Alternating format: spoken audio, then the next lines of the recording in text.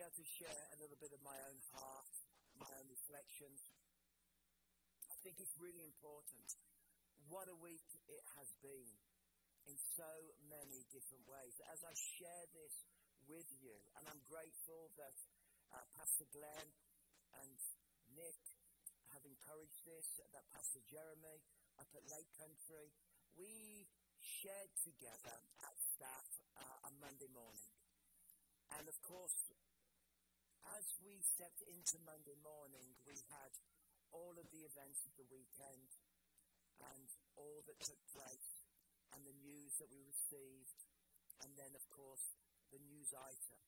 But this whole week has been full of painful news. Even as I share with you at this moment, our car park is packed. This may seem strange in one sense, but we are now a reception centre for the disaster that has happened on the Coquihalla and for families in Merritt and the surrounding area. And people are arriving at Willow Park Church from all directions. And as they arrive, you can see the shock. You can see the pain. You can see the trauma. And even standing in our gymnasium and seeing the families talking to each other, being reassured, being encouraged. I'm just thankful that our church building is here and that we're part of the emergency plan. That we can in this way show the love of Christ to our community indeed. That we reach out, that we show God's love, and the pastoral staff are working really hard to facilitate the disaster response team that is here, taking details and meeting people's needs and helping them to get accommodation and so on. But of course, this last week, as I stood in front of the staff, I said this last week has been a week of shock. It's been a week of trauma. Even though I've carried a journey for the last 22 months and asked by the RCMP to not speak of it and to protect identities, protect details, so that the integrity of the case and the investigation could take place. That was tough. I thought it was tough until I came into this past weekend, a week ago. And for many of us, we felt the pain and the shock. The staff team, they worshipped. They worshipped for about 45 minutes. And it was beautiful to hear them worshipping. Zach led them. Then they did time of prayer. And they did some listening to the Lord. And they wrote in their journals. And they journaled prayers. And then as a team, they shared those thoughts and prayers. And to be honest, when I think about what I want to share with you, it's exactly what I shared with our team. And it's from the story of Lazarus. You know this story because it's found in John chapter 11. It is actually a traumatic story. It's a painful story. It's a story that has shock in it. It's a story that has crisis in it. It's a story that has profound grief in it. It has the marks of grief all the way through it, because even as the writer communicates to us, you can feel the pain and the agony. You can feel the confusion, the way in which each of the members in the story were discombobulated. They were overwhelmed because the one that they loved, the one that Jesus Christ loved, the one that they loved had died, Lazarus. So they sent word to him. First they sent word, he is sick. Please come. Because we know if you will come, you will meet our needs. And of course, Jesus didn't come immediately. He didn't instantly jump on that white charger and charge all the way towards Bethany. He lingered for a moment. And as he lingered because he knew that God had a greater purpose. God had a greater plan. God was sovereign and God was Lord. But for Mary and Martha, for the family, That was hard. Because that in-between time, when they were waiting for Jesus to arrive, was so tough. And we know that Jesus loved him, and Jesus loved Mary and Martha, because in verse 5 of chapter 11, if you've got your Bibles, it says this. But he stayed where he was for 2 more days. Verse 6. And then he said to his disciples, let us go back to Judea. Let us go back. It's time to go back. And of course he arrives. And the first thing that happens as he arrives after verse 17 is that Martha heard that Jesus was coming, verse 20, and she went out to meet him, but Mary stayed home. And verse 21, Lord, Martha said to Jesus, if you had been here, my brother would not have died. But I know that even now, God will give you whatever you ask. This verse is a verse of lamenting. And lamenting is not something that we talk a lot about within our evangelical culture, within our commitment. And yet when we read the Psalms, we know that over 60% of the Psalms are laments. Oh God, where were you? Oh God, I need you. Oh God, why have you allowed this to happen? Oh God, why are my enemies surrounding me? Oh Lord, when will you deliver me? My God, my soul cries out for you. I think on a provincial level, there are many people lamenting today. And at a church level, and at a staff level, this last 7 days, and before that, there's been such a sense of lamenting. And what I said to our staff team was, it's okay to lament. Oh God, to feel the pain, to ask the question why, to say, Lord, where were you? Often we feel it's sin to come to God with our groans and our pain and our crisis and our questions. We think that somehow this is sin. We think that somehow that this is wrong. We think that by coming to God and just saying, I am absolutely broken, is somehow wrong. And yet it is so very right. Because when we face pain, and when we face crisis, and as an organisation, we're facing organisational trauma. As a province, as we see the floodwaters in Abbotsford, as we see familiar spots we know washed away, as we hear of sadness and disaster, our province is lamenting. Oh God, God, where are you? And I believe that it's okay to lament, because I believe that it's okay to speak the narrative of pain that we travel through, to share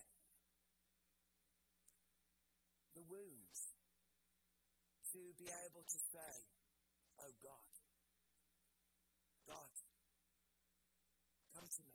If only you'd arrived. If only you'd come in time. If only you had made it. If only you had changed something. If only something was different.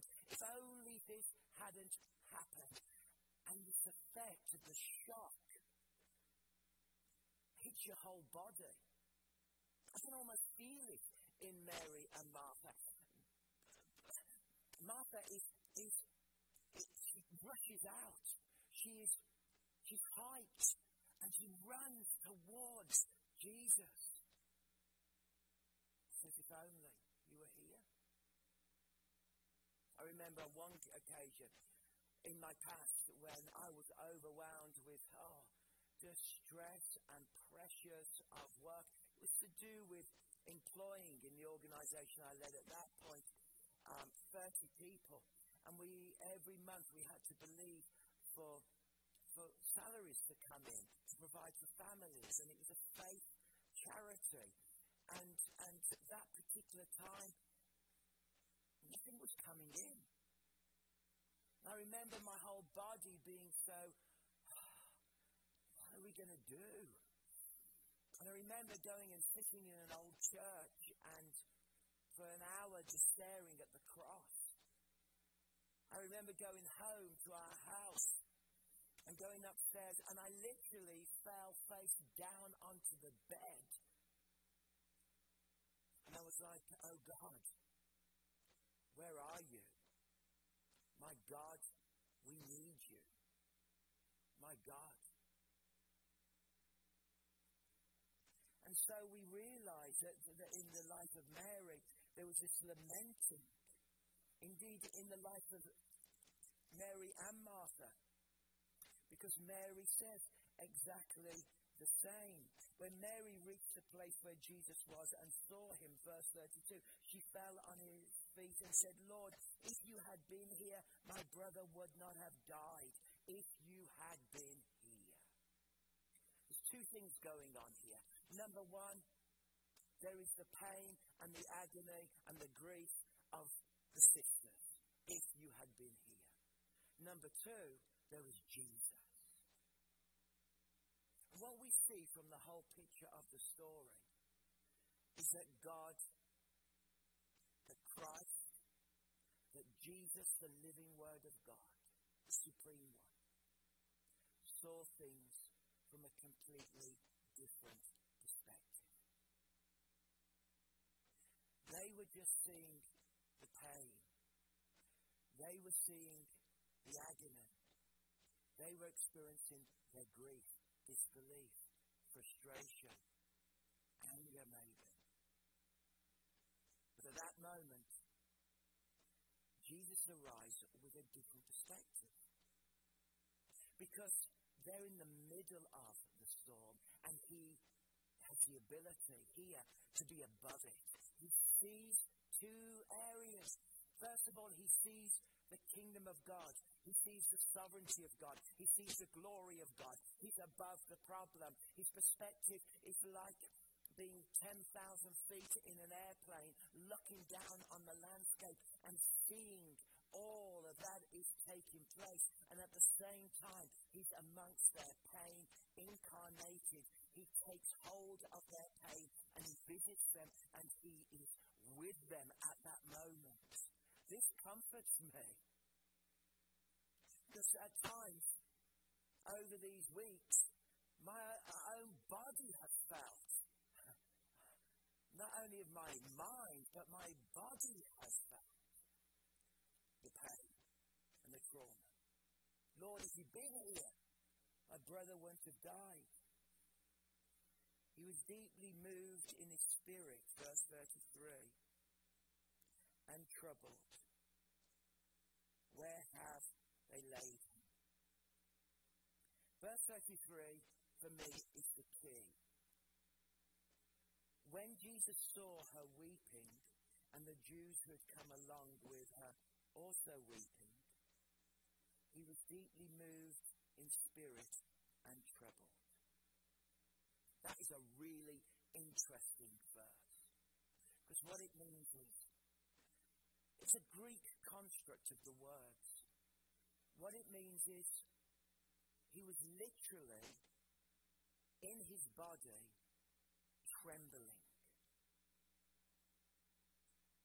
with pain and association with them. He was connecting with them. He saw them. In fact, the Greek word is used for a horse. Now, I had a horse and had been around horses when I was young. And it will always amaze me when I saw the horse, is that the horse would, have you ever seen a horse shudder or neigh and shake? And suddenly you hear a horse neigh from its very inner being, and it's like an internal earthquake that shifts in the horse, and you know it. That horse suddenly shivers, shakes, that internal earthquake takes place. This is what's happening.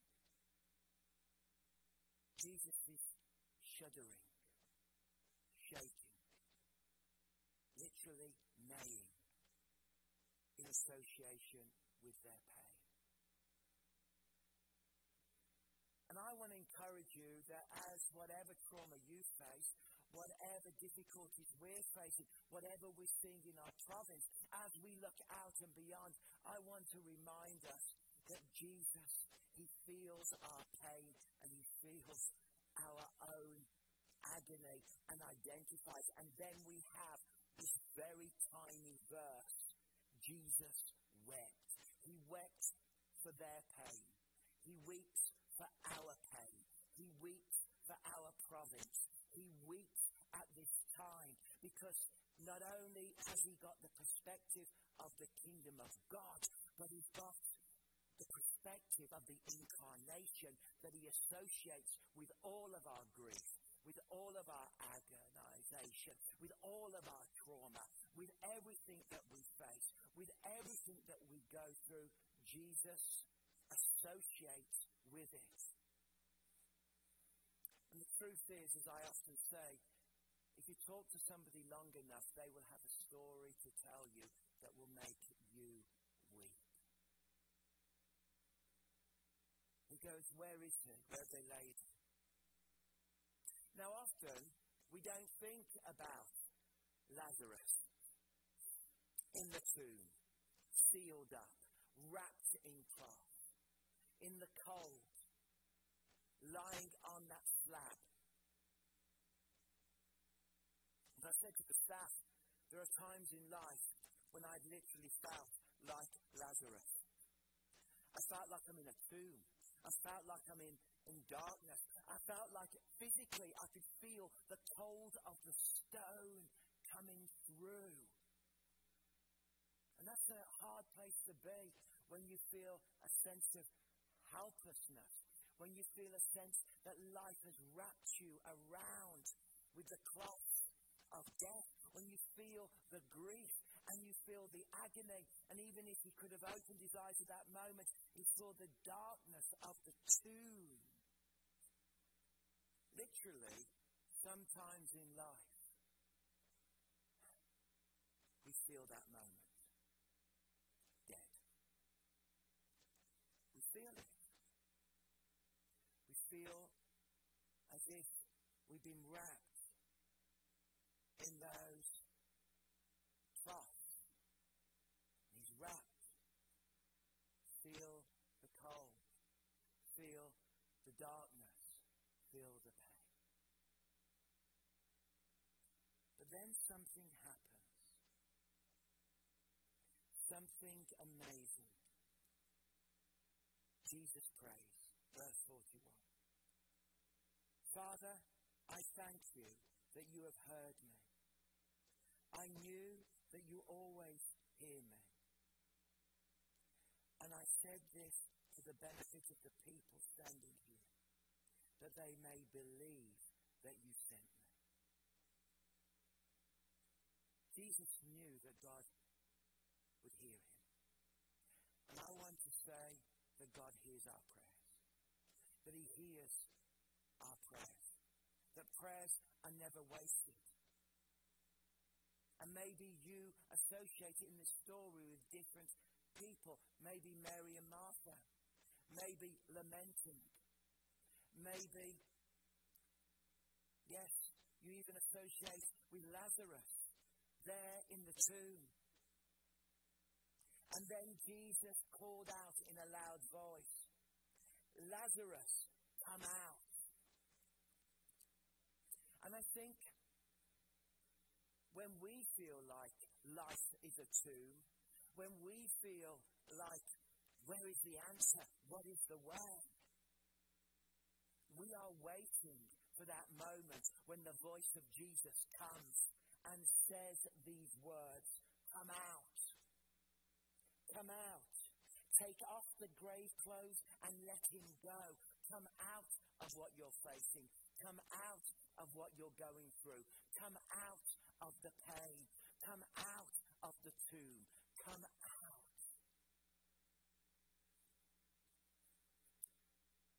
Imagine Lazarus in that place, in the darkness, and he just hears as he wakes up, come out, and he's freed. So when I shared this with the staff, and the point I wanted to make to them, and I want to make to all of our church at this moment, wherever the text takes you in the narrative, is this: that Jesus has a different perspective. He's sovereign.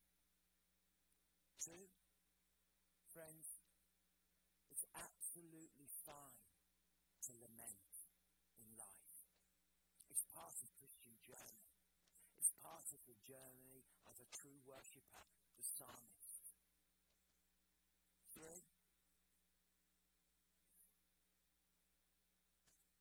even when we feel we're in the darkest moment, Jesus is coming. And 4, it's only Jesus' voice that brings freedom and life to us. It's Jesus' voice that comes.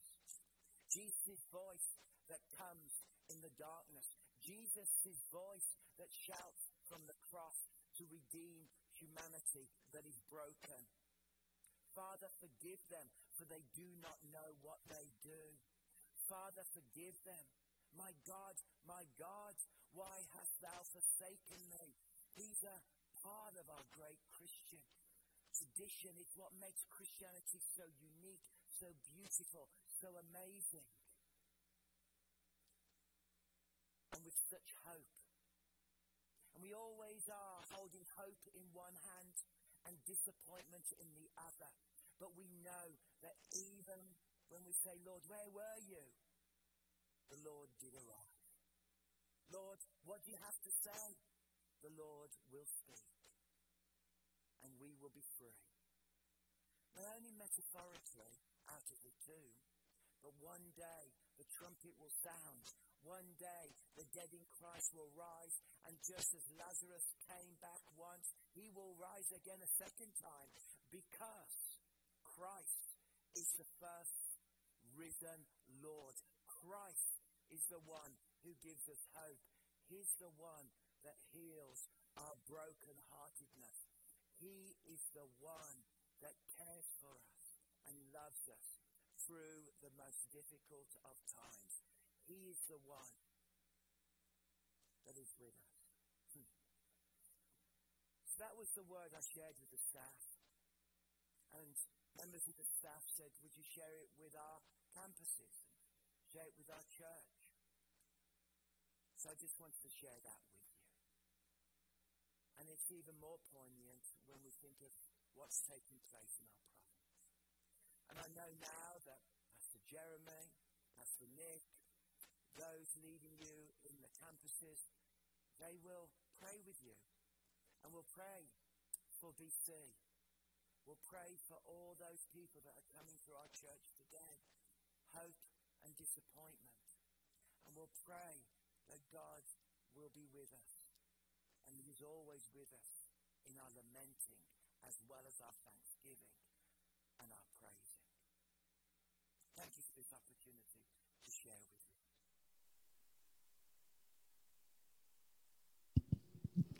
Hi. So we just wanted to take a few minutes to respond to this message.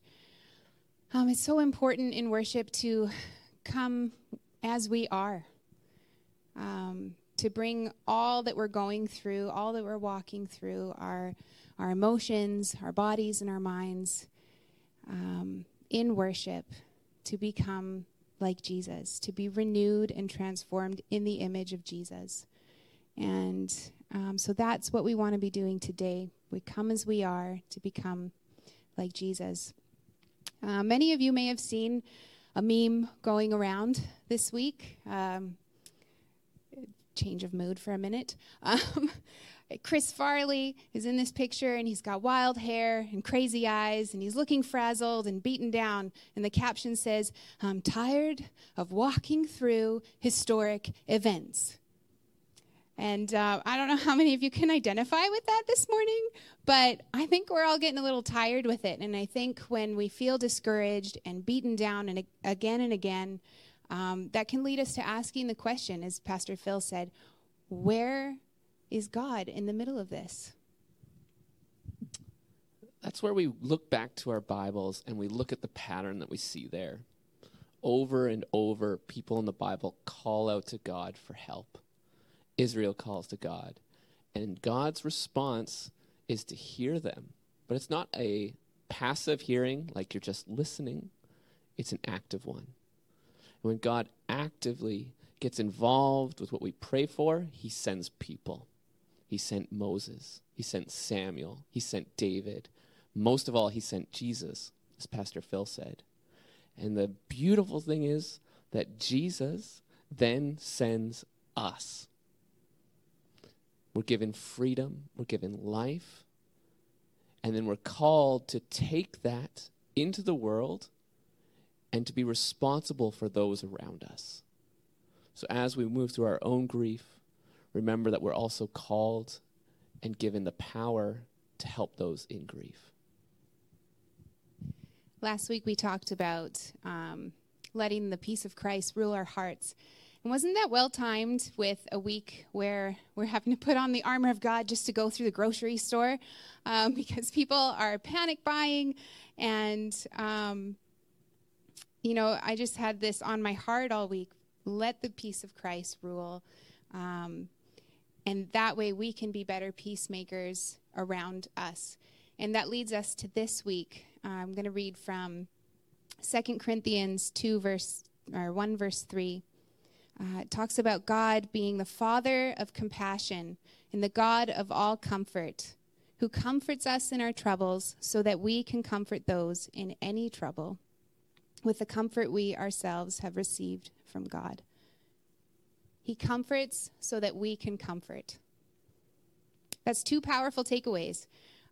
We draw near to Jesus for peace and comfort so that we bring and work for peace and comfort around us, so that we help our friend who's going through a hard time, so that we are a non-anxious presence in the grocery store or wherever people are, losing their cool and freaking out, so that we can serve and care for and love on the flood evacuees in our province right now.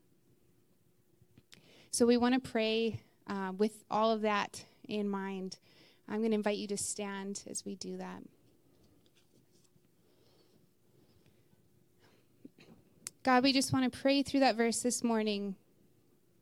Lord, that through whatever we face, that we would be sure and confident that you hear us, that you are with us.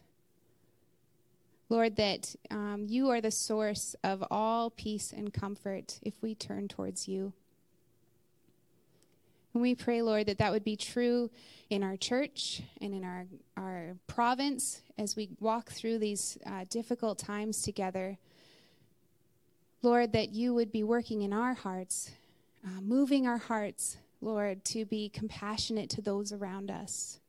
That you would give us a heart for all the hurting people, Lord, the people struggling through floods, struggling through loss, or intense seasons of stress. That you would renew us, that you would use us to make yourself known.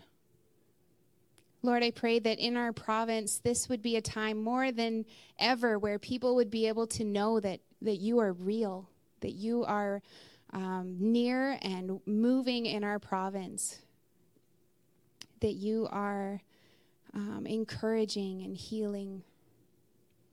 And I pray, Lord, that we would be able to be a part of that, to be your hands and feet, loving on those around us. We thank you, God, that you are faithful and that you are never far from our suffering. And I pray, Lord, that you would encourage us this week to live that out.